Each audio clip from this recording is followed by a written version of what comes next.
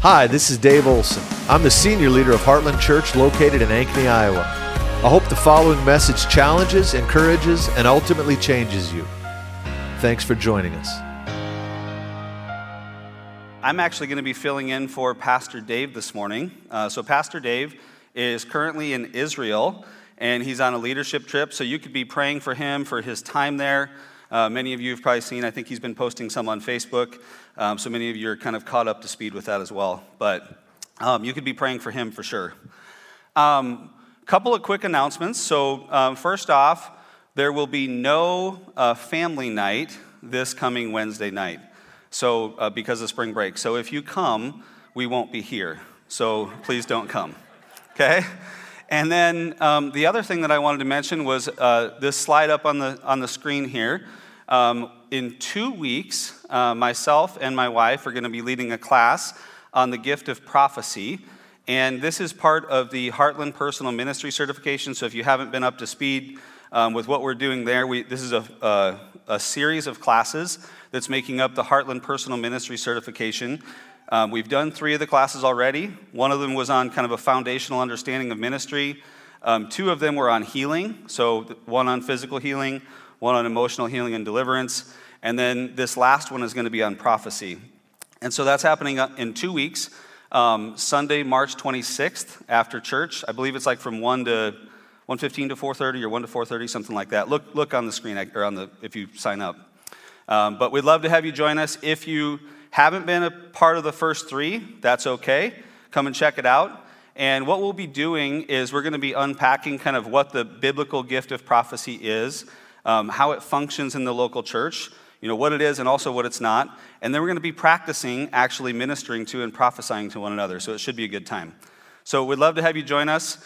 There's a QR code there. You can take a picture of that, and that'll take you right to a link to sign up if you would like. So, okay. So let's go ahead, see if this works. Maybe. We were practicing before service, and it was working. Hey, it worked. Look at that. Good. So we'll see how this goes. They might have to kind of be catching up with me, and that's okay if they do. But today, I have a message that I've titled, Unlocking the Gospel, okay? And before we jump into it, I actually just want to take a minute, and I just want to pray. During worship, I don't know if you guys felt it, but I just sense this sweet presence of the Lord on us. Did you guys all feel that? And what I felt like the Lord was saying to me is that as I'm teaching, as I'm going through this, I just feel like that presence of the Lord is it's gonna come in this room, and the sweetness of the gospel is gonna be released afresh. And so I'm just gonna pray to that end. So Holy Spirit, we just say, come, Holy Spirit, come, Holy Spirit. We welcome you here. Lord, we love your presence. We love your presence. And we know, Lord, when you come, everything changes. Everything shifts when your presence comes. And so, Lord, I just pray that you would come in this room. Come in this room, Lord. Fall on us afresh with the sweetness of the gospel, with the good news of Jesus Christ. Lord, we welcome you here. We welcome your presence here. We pray in Jesus' name. Amen. So I want to start out with talking about the gospel story that I first heard, and for many of you, you likely heard as well. And the gospel story that I first heard went something like this. You and I were made for relationship with God, right? God created us. He designed us for relationship. But through the fall, through Adam and Eve's sin enters the world, and relationship with God gets broken, right? It gets severed, it gets tainted. And because God loved us, he sent his only son, Jesus, right, to die on our behalf so that we can be reconciled to God, right? Because in order for sin to be dealt with, something has to die. And if we die, we go to hell. And so he sends Jesus on our behalf to die for us and bring reconciliation to God. And we get to be restored to God, and we get to go to heaven when we die. How many heard that gospel? Yeah, absolutely. That absolutely is a part of the gospel. It absolutely is a part of the gospel, and it's a key part of the gospel. But how many of you noticed when I shared that, I didn't mention anything about the resurrection? Anybody notice that? Right? I didn't mention anything about the resurrection. And the reality is that what I just shared is accurate, but it's not fully complete. It doesn't tell the whole story of the gospel. You guys tracking with me? And so for many years, I felt like I kind of had a puzzle. Imagine a jigsaw puzzle. And if you had a jigsaw puzzle, if Gary brought me a jigsaw puzzle, and it was a 500-piece puzzle, but he took 200 of the pieces out, what would happen? I'd put it together, and there would be some things that would be missing, right? It would maybe make some sense, but there would be components of it that were missing, okay? And so this morning, as we jump into this, I want to look at the gospel story in a fresh way, okay? I want to look at the gospel story in a fresh way, and you're going to have to bear with me. I nerded out this week, and I made this chart. Okay, I made this chart because for me, it's helpful to get it all out on paper, right? It's helpful for me to kind of see and get it out on paper. And what I want to propose to you is this. The gospel story that I just shared with you is the top story there. It's the relationship story, and it's a part of the gospel. It's a part of the gospel. But there's actually a couple of other storylines, right? There's a couple of other storylines in the gospel. And those storylines are the storylines of identity and the storylines of destiny. And so what we're going to do here, I'll explain this as we go. What we're going to do here is we're going to walk through this chart. And what we're going to look at is the key story. On the top left there, you can see it says key story. So we're going to look at the key storyline. Another way to think about that might be the key problem, right? The key problem that was created as a result of the fall, okay? And then we're going to look at the original design. So for each of these, we're going to look at the original design. What was God's original design for humanity? What was God's original design for humanity? And then we're going to look at the result of the fall. What happened? What happened? What actually took place? What actually took place at the fall? And then we're going to look at Jesus and his arrival. We're going to look at what happened when Jesus came on the scene. And then we're going to look at the atonement, right? We're going to look at the atonement. So the atonement is a fancy way to talk about Jesus' death, burial, and resurrection. It's the storyline that makes things right again, right? And then we're going to look at a key New Testament word for each of these storylines, okay? You guys tracking with me on this? All right. So here's what I want to say. What we're not talking about here is three separate gospels. We're talking about one gospel with three distinct storylines. Okay? Three distinct storylines. And the reality is that for each of us, we need each of these storylines to be written in our life. We need the gospel to touch the story of identity and to touch the story of relationship and to touch the story of destiny. And it happens in different ways for each storyline. They're interconnected, but they're distinct. Okay? So let's unpack this. Let's do the first one. And I hope you guys can see. If not, I'll be reading what's on the screen anyway. So the first one on relationship, we're going to look at the original design. So I already alluded to this, right? Originally, we were made for connection with and intimacy with God. That's how he designed us, okay? So think about this. When God created, if you would read the beginning of the book of Genesis, when God was creating the world, he spoke everything into being. He spoke, right? He said, "Let there be light." But when he came to Adam and Eve, what did he do? He formed them.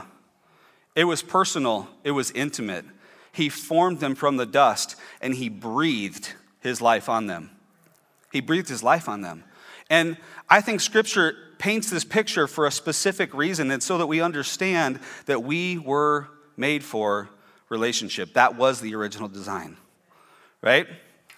And by the way, I really wanted to unpack and do Scripture for every single one of these, but then I decided everybody didn't want to be here till 2 o'clock. So we're not going to do a Scripture for every single one, although we could.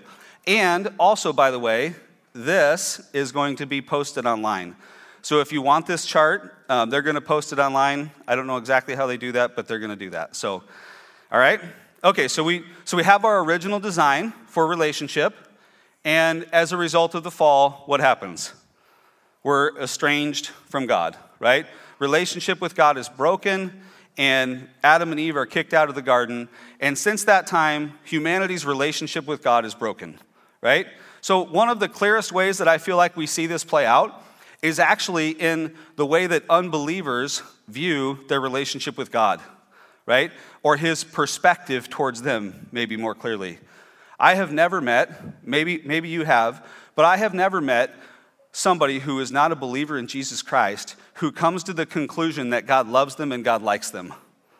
There's like this latent memory of being kicked out of the garden, and they always come to the conclusion that God doesn't really like me, right?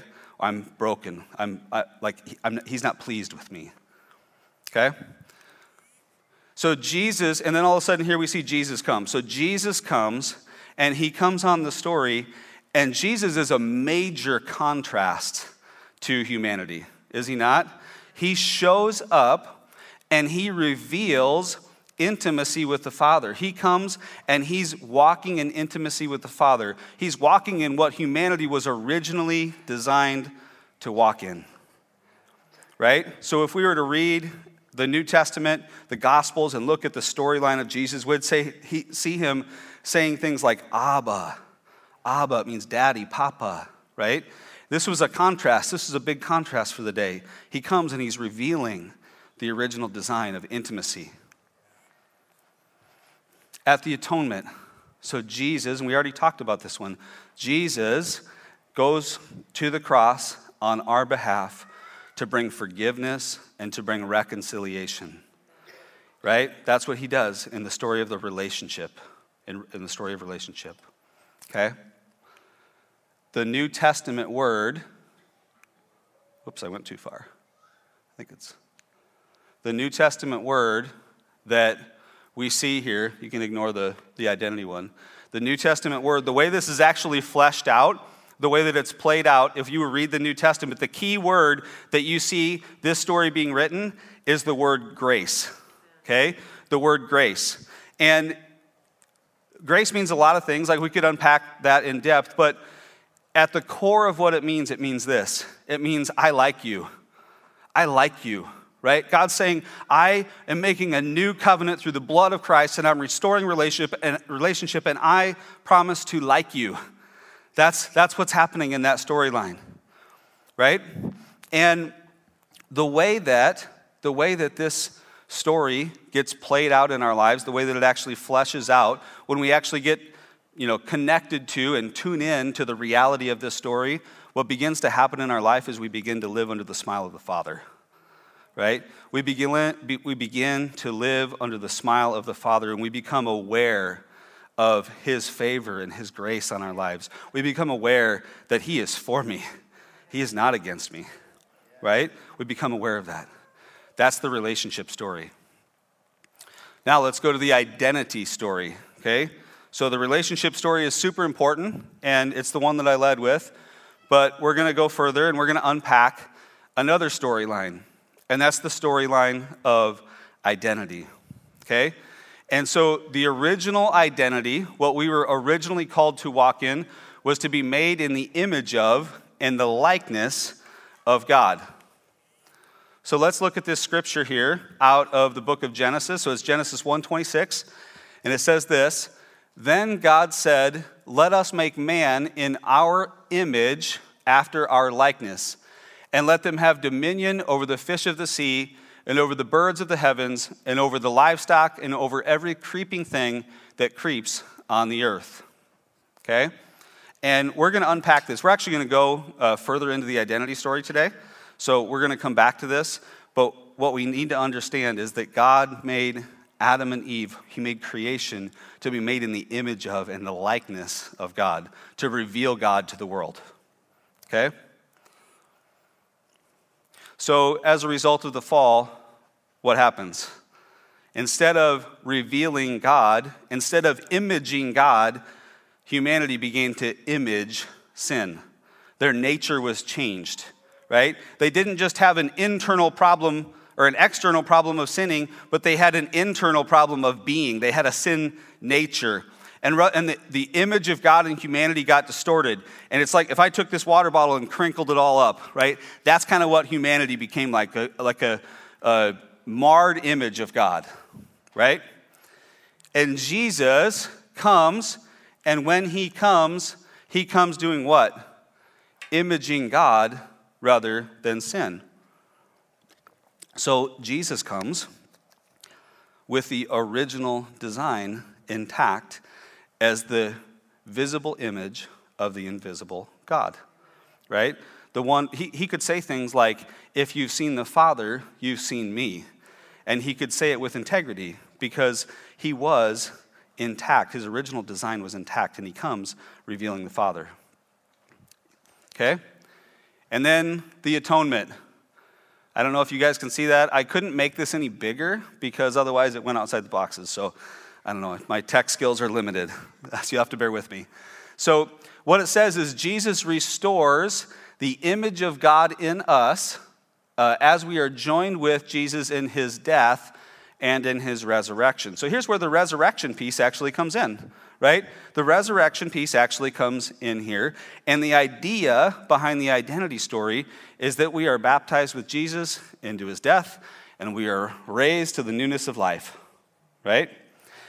And the key word that we see in the New Testament, the key way that this plays out is that we walk in righteousness, right? So if you read the New Testament, the way that you identify this story being told is the word righteous.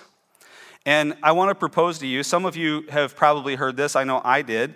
I have heard that righteousness means that we're in right standing with God. How many have heard that, right? And I think there's an element of truth to that, but the problem with that is it's actually in the relationship story. Right standing indicates that we're in right relationship. And what I want to propose to you is that righteousness actually goes a layer deeper, right? It actually goes a layer deeper than that, and what it actually means is that we're right in being. We're back to the state of our original design. That's what it's talking about. Okay? Let's go to the destiny story. So there's a third storyline. And again, these all kind of run parallel, right? The destiny story, humanity, our original design is that we are given dominion. We're given dominion and authority over creation. Okay? So we're going to go back to the text in Genesis here.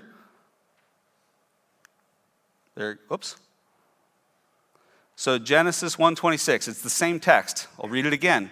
Then God said, let us make man in our image, after our likeness, and let them have dominion over the fish of the sea and over the birds of the heavens and over the livestock and over every creeping thing that lives on the earth. So God's original design for humanity was to be in relationship, to be his face, to be his imager, and to have dominion, to be his hands. That's what this is talking about. And of course, as a result of the fall, what happens? The authority, the dominion that we were given was taken away. It was hijacked by Satan, right? And he becomes the god of this world. And then we see Jesus come on the scene. And Jesus comes and he does what? He's destroying the works of the devil. He's reclaiming the dominion that humanity had. That's what he's doing. When he heals people, he's reclaiming the dominion. When he raises the dead, he's reclaiming the dominion. When he casts out demons, he's reclaiming the dominion. Okay? So at the atonement, catch this, at the atonement, what happens in the destiny story? Jesus restores authority to humanity through his death, but then also through his resurrection, through the victory of the resurrection, and through his ascension. So what happens? He ascends, and what happens when he ascends? Here comes Holy Spirit, right? Here comes Holy Spirit. And what does Holy Spirit do? He puts that authority. Jesus says, all authority has been given to me. Here it is. Here it is. That's what happens. And he reclaims and he restores that dominion story. Okay? So if we were to read the New Testament, the way that we would see this revealed is through the word kingdom. Kingdom, right? So the word kingdom is the king's domain. It's dominion. It's a restoration of dominion. If you guys have been part of the classes that we've been doing, we've been talking about this idea of healing and the idea of the kingdom breaking in. The kingdom's actually an event. It's not a place. It's actually something that happens. It's actually something that takes place in our lives, right? And through the gospel, dominion is restored to us. Okay? Are you guys tracking with me on all this? Okay. So I know that this is in some ways, very simple. But the reality is that I think for a lot of us, sometimes there can be confusion about, like, how do these pieces all fit together? And, like, what exactly does that look like, right? And what we need, I want to propose to you this, we need God to write the storyline of each of these into our own life, into our lives, okay? And as he does, we will grow in our effectiveness for the kingdom of God. Right? We will grow in our fruitfulness. And so I'm going to put up a graphic here. We're going to move past the chart. I'm going to put up a graphic here. Maybe.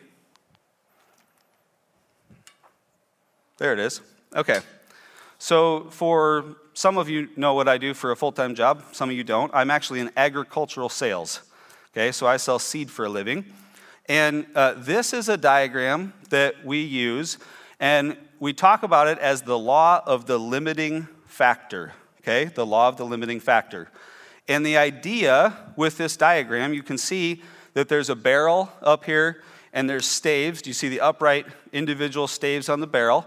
And the idea is that if you're going to maximize your yield in a corn crop, say, for example, if you're going to maximize your yield, what you need to do is maximize the stave on each barrel. Because whichever stave representing a nutrient or whatever factor it is, whichever one is the lowest, actually becomes the high water mark. It actually becomes the top of the yield that you can get. Okay? And I think, I wasn't tech savvy enough to put this in here, but I think that we could put each one of these storylines as a stave in that barrel, right? So we could put the identity story, and we could put the destiny story, and we could put the relationship story. And the principle here is that whichever one of those storylines is the least developed in our life, that God has written the story to the least degree, actually becomes our high water mark. It becomes the limiting capacity for God to move through our life. Does that make sense? Yeah. Okay? So here's what I want to do. For many of us, we understand the relationship story. I started with that. It's one that, it's common. A lot of us have something there, for sure, okay? But what I have found over the years is the identity story is actually, for many people, the lowest stave, okay? And so we're going to spend the remainder of our time unpacking the identity story and learning to understand that. Does that sound good? So we're actually going to go through the same 5 things, but we're just going to do it in greater depth. Okay. So in the identity story, I want to start with this. I am not who I think I am. No matter how close or no matter how far away, I'm not who I think I am, but I am who God says that I am. Okay? In other words, the starting point for our identity can't be our own opinion of ourselves. It has to be God's opinion. It has to be God's opinion. And the reality is that for many of us, what can happen in our lives is we have an opinion of ourselves that is different than what God's is. But when we do that, you know what that actually is called? That's called pride. That's called saying, God, I know better about myself than you know about me. And so I want to suggest to you this. The starting place for identity is humility, right? It's saying, I may not feel it, I may not believe it, I may not understand it, but God, what you say to be true about me is actually true about me. You are God and I am not. Okay? That's the starting point for this journey of identity. A couple weeks ago in the class, we looked at this text. It's delayed. I can feel it buzz, but then it doesn't go. There it goes. A couple weeks ago in the class, we looked at this text. It's out of 2 Corinthians. It says this, chapter 10, verses 3 through 6. So, for though we walk in the flesh, We are not waging war according to the flesh. For the weapons of our warfare are not of the flesh, but have divine power to destroy strongholds. We destroy arguments and every lofty opinion raised against the knowledge of God, and take every thought captive to obey Christ, being ready to punish every disobedience when your obedience is complete. Okay? So I underline there arguments and every lofty opinion. You know what those arguments and every lofty opinion are? That's those places of pride where we go, hey, God, I don't really think of myself the way that you think about me, right? And the knowledge of God there, it's not talking about knowledge about God. It's talking about knowledge that belongs to God. In other words, it's the thing that he knows to be true.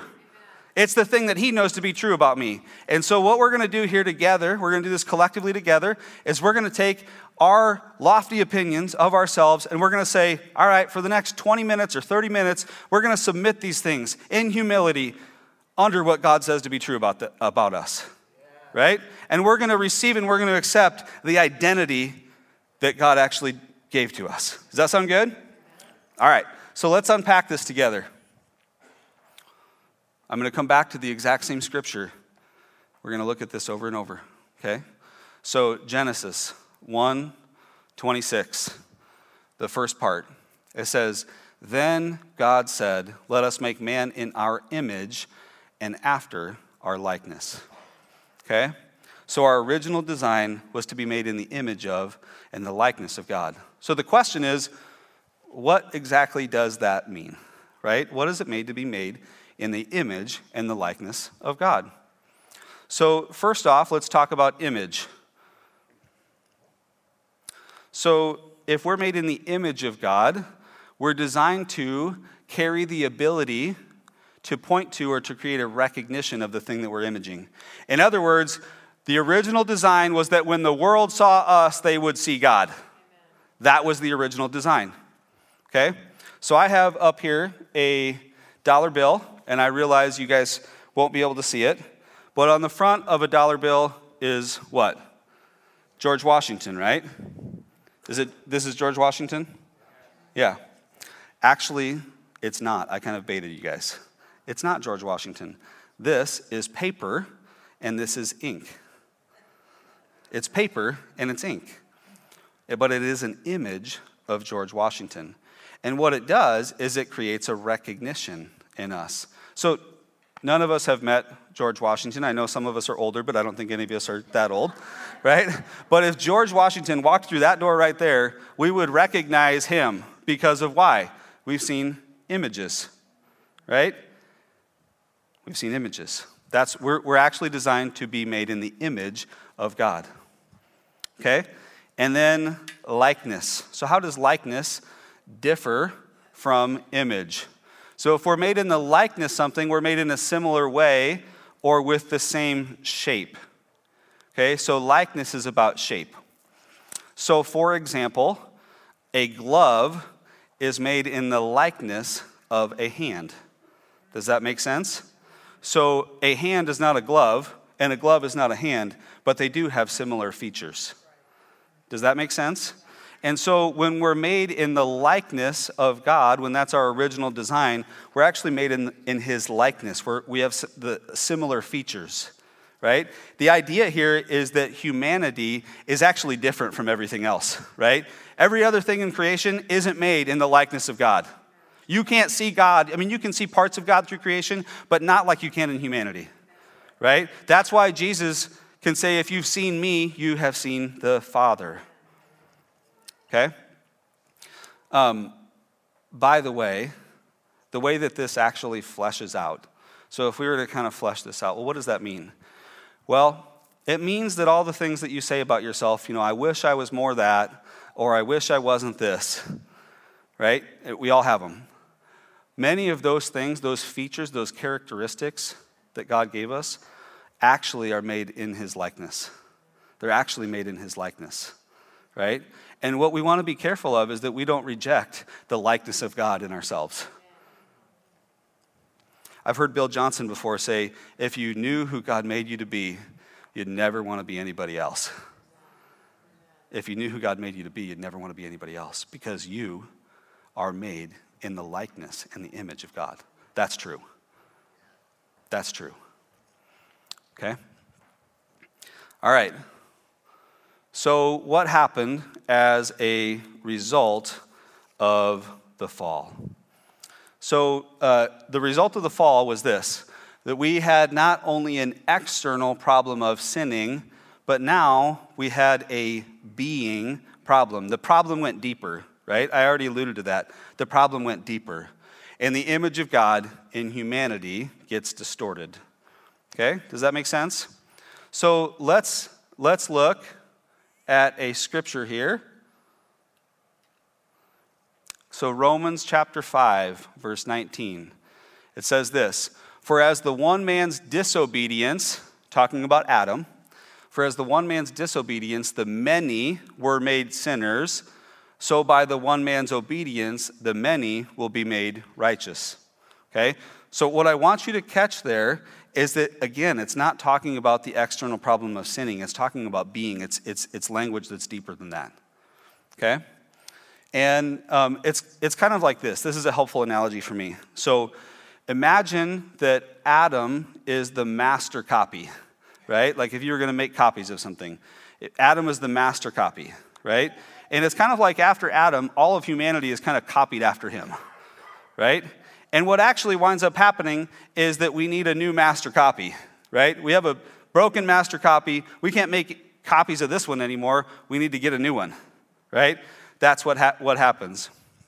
And I think for me, one of a very helpful understanding would be thinking about dandelions, okay? How many of you have a yard that you have dandelions in? You guys are good yard takers. My yard is full of dandelions, okay? And what happens each spring, so, I mean, it seems like it's a long ways out now, but I don't think it is. Each spring, the dandelions in my yard show up. And I can go out and I can mow my yard, and what will happen if I do that? Problem solved, right? Dandelions gone for like 24 hours. Because I didn't actually deal with the root issue, right? I didn't actually get down below the surface. The problem isn't actually above the surface, it's actually below the surface, right? And that's what happened with humanity. The problem was actually below the surface. So let's look at another scripture here. This is in Genesis, and it alludes to this idea. So Genesis 5, 1 through 3, it says, "This is the book of the generations of Adam. When God created man, he made him in the likeness of God." So God made Adam in the likeness of God. We already established that. "Male and female, he created them, and he blessed them and named them man when they were created. When Adam had lived 130 years, he fathered a son in his own likeness." Right? So Adam fathers a son in Adam's likeness, right? After his image, and he named him Seth. Okay? So here we are. We've established that we have this problem of identity that actually goes deeper than just external sin. It's a nature thing. And the problem is, with the first gospel story that I told you about a gospel of forgiveness. I told you about a gospel of forgiveness. But the challenge is that forgiveness can reconcile us to somebody, but it can't actually change our nature. Right? It doesn't go to that deeper level. And so we needed the gospel to go to a deeper layer. Okay? So in comes Jesus. So let's look at Jesus here.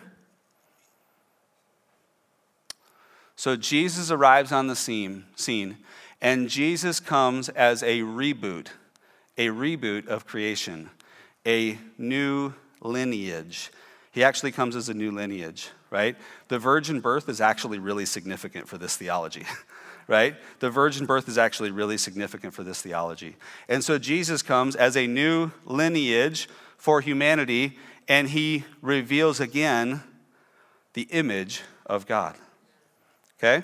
So 1 Corinthians chapter 15, verse 22, "For as in Adam," right? "As in Adam all die, so also in Christ all shall be made alive," right? So Jesus often is called the second Adam or the last Adam, right? It's alluding to this concept that there's a whole new lineage being established. Let's look at this one a few verses later. 1 Corinthians chapter 15, verses 45 through 49 says this, "Thus it is written, the first man, Adam, became a living being. The last Adam became a life-giving spirit. But it is not the spiritual that is first, but the natural, and then the spiritual. The first man was from the earth, a man of dust. The second man is from heaven. As was the man of dust, so also are those who are of dust." It's talking about original humanity, right? Under Adam. "And as is the man of heaven, Jesus, so also are those who are of heaven. Just as we have borne the image of dust, of the man of dust, we shall also bear the image of the man of heaven." Do you see the language that's being used here? It's addressing this being problem, right? And it's talking about exchanging our identity, being born of Adam, being in the image of Adam, to being born in the image of Christ. Okay? So here we are, and we've kind of established, I forgot these. So I've already talked about these couple scriptures. So the image, Jesus' image is God. So John 14:9, "Whoever has seen me has seen the Father," right? He can actually say that with integrity. He can actually say that if you've seen me as a human being, you've actually seen the Father. I bear the image of God, right? He can actually say that where we couldn't, right? Or this, went past it.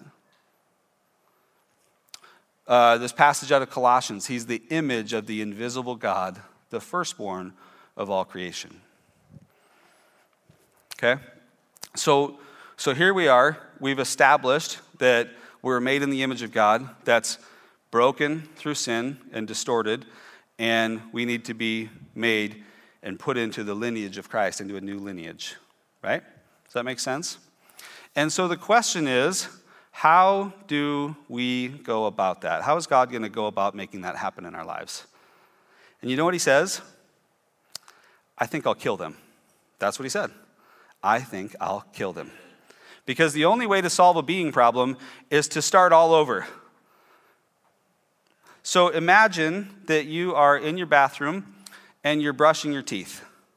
Okay, you're brushing your teeth in your bathroom, and the toothbrush slips out of your hand and falls in the toilet. That toothbrush has a being problem. That toothbrush has a being problem. So what you probably wouldn't do is get it out and rinse it off and keep brushing, right? You probably wouldn't do that. You probably wouldn't even bleach it. You wouldn't bleach it and use it. You would go, heck with that. Toothbrushes aren't supposed to go in toilets. I'm getting rid of this thing, and I'm getting a new toothbrush. Isn't that what you would do? And that's exactly what happens in the atonement. That's what happens in the atonement. Okay? So I put up here that Jesus dies as us so that we can live as him. And I want you to notice, take specific notice of the language. What I didn't say is Jesus died for us. That is true. He did die for us, okay? And that solved the relationship problem. But for the identity problem to be solved, he didn't just need to die for us so that we could have forgiveness. He needed to die as us so that we could actually be died and made new. Does that make sense? And so we're going to read this story here, or this text, and what I want you to pay attention to is the language of union. Okay? The language of identity being restored is language of union.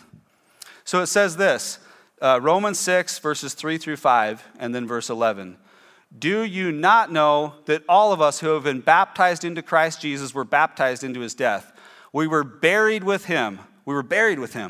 Therefore, with him by baptism into death, in order that, just as Christ was raised from the dead by the glory of the Father, we too might walk in the newness of life. For if we have been united with him in a death like his, we shall certainly be united with him in a resurrection like his." Okay? And it goes on. I didn't have space to put it all on there, and I could have, but it goes on and on and on. It talks about how we, died in Christ and we're brought back to new life. And at the end of the passage, in verse 11, it says this, "So you," so you must also consider yourselves dead to sin and alive to God in Christ Jesus.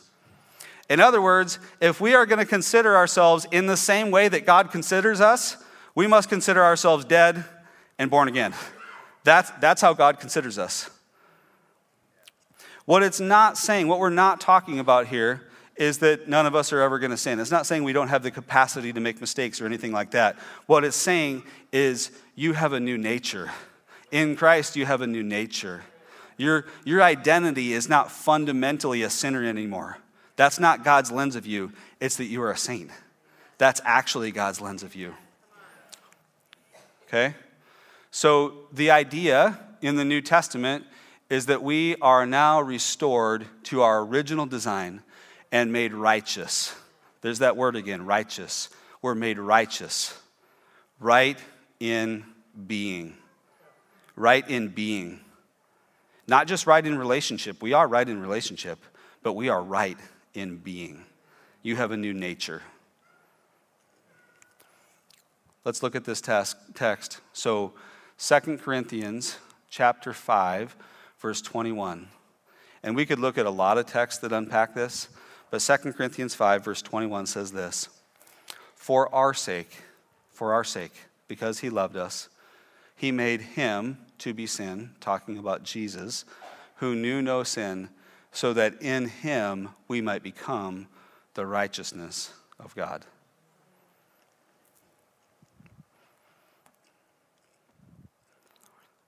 This is really good news.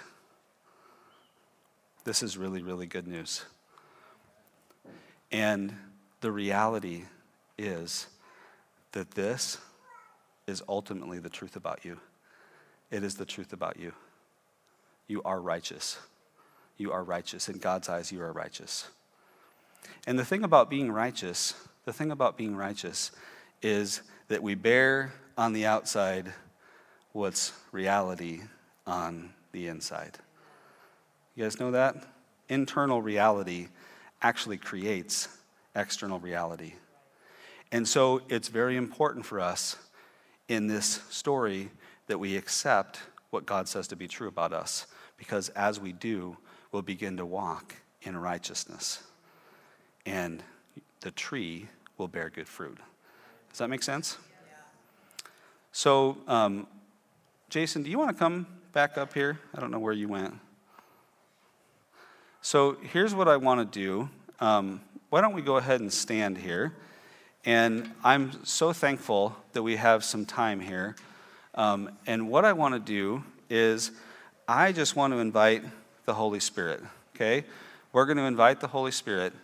And what I believe that he wants to do today is, for many of us, he wants to give us an upgrade. He wants to give us an upgrade, right? He wants to give us an upgrade to walk as righteous sons and righteous daughters. He wants to reveal. So I can tell you all about this. I can give you all the information, but the reality is it requires the Spirit of God to bring transformation, right? And so that's what we're going to do. Does that sound good? All right. So Holy Spirit, if you're comfortable, you can just put your hands out before him. Holy Spirit, I just say thank you. Thank you for your presence here today. Lord, I thank you. I say thank you for the simple but profound gospel. The gospel that not only restores us to relationship with you, but it restores our identity. Thanks for listening to our podcast. If you'd like to help more people hear this message, you can get the word out by subscribing and sharing it on social media. If you'd like to support the ministries of Heartland Church, you can do so at heartlandchurchonline.com/give.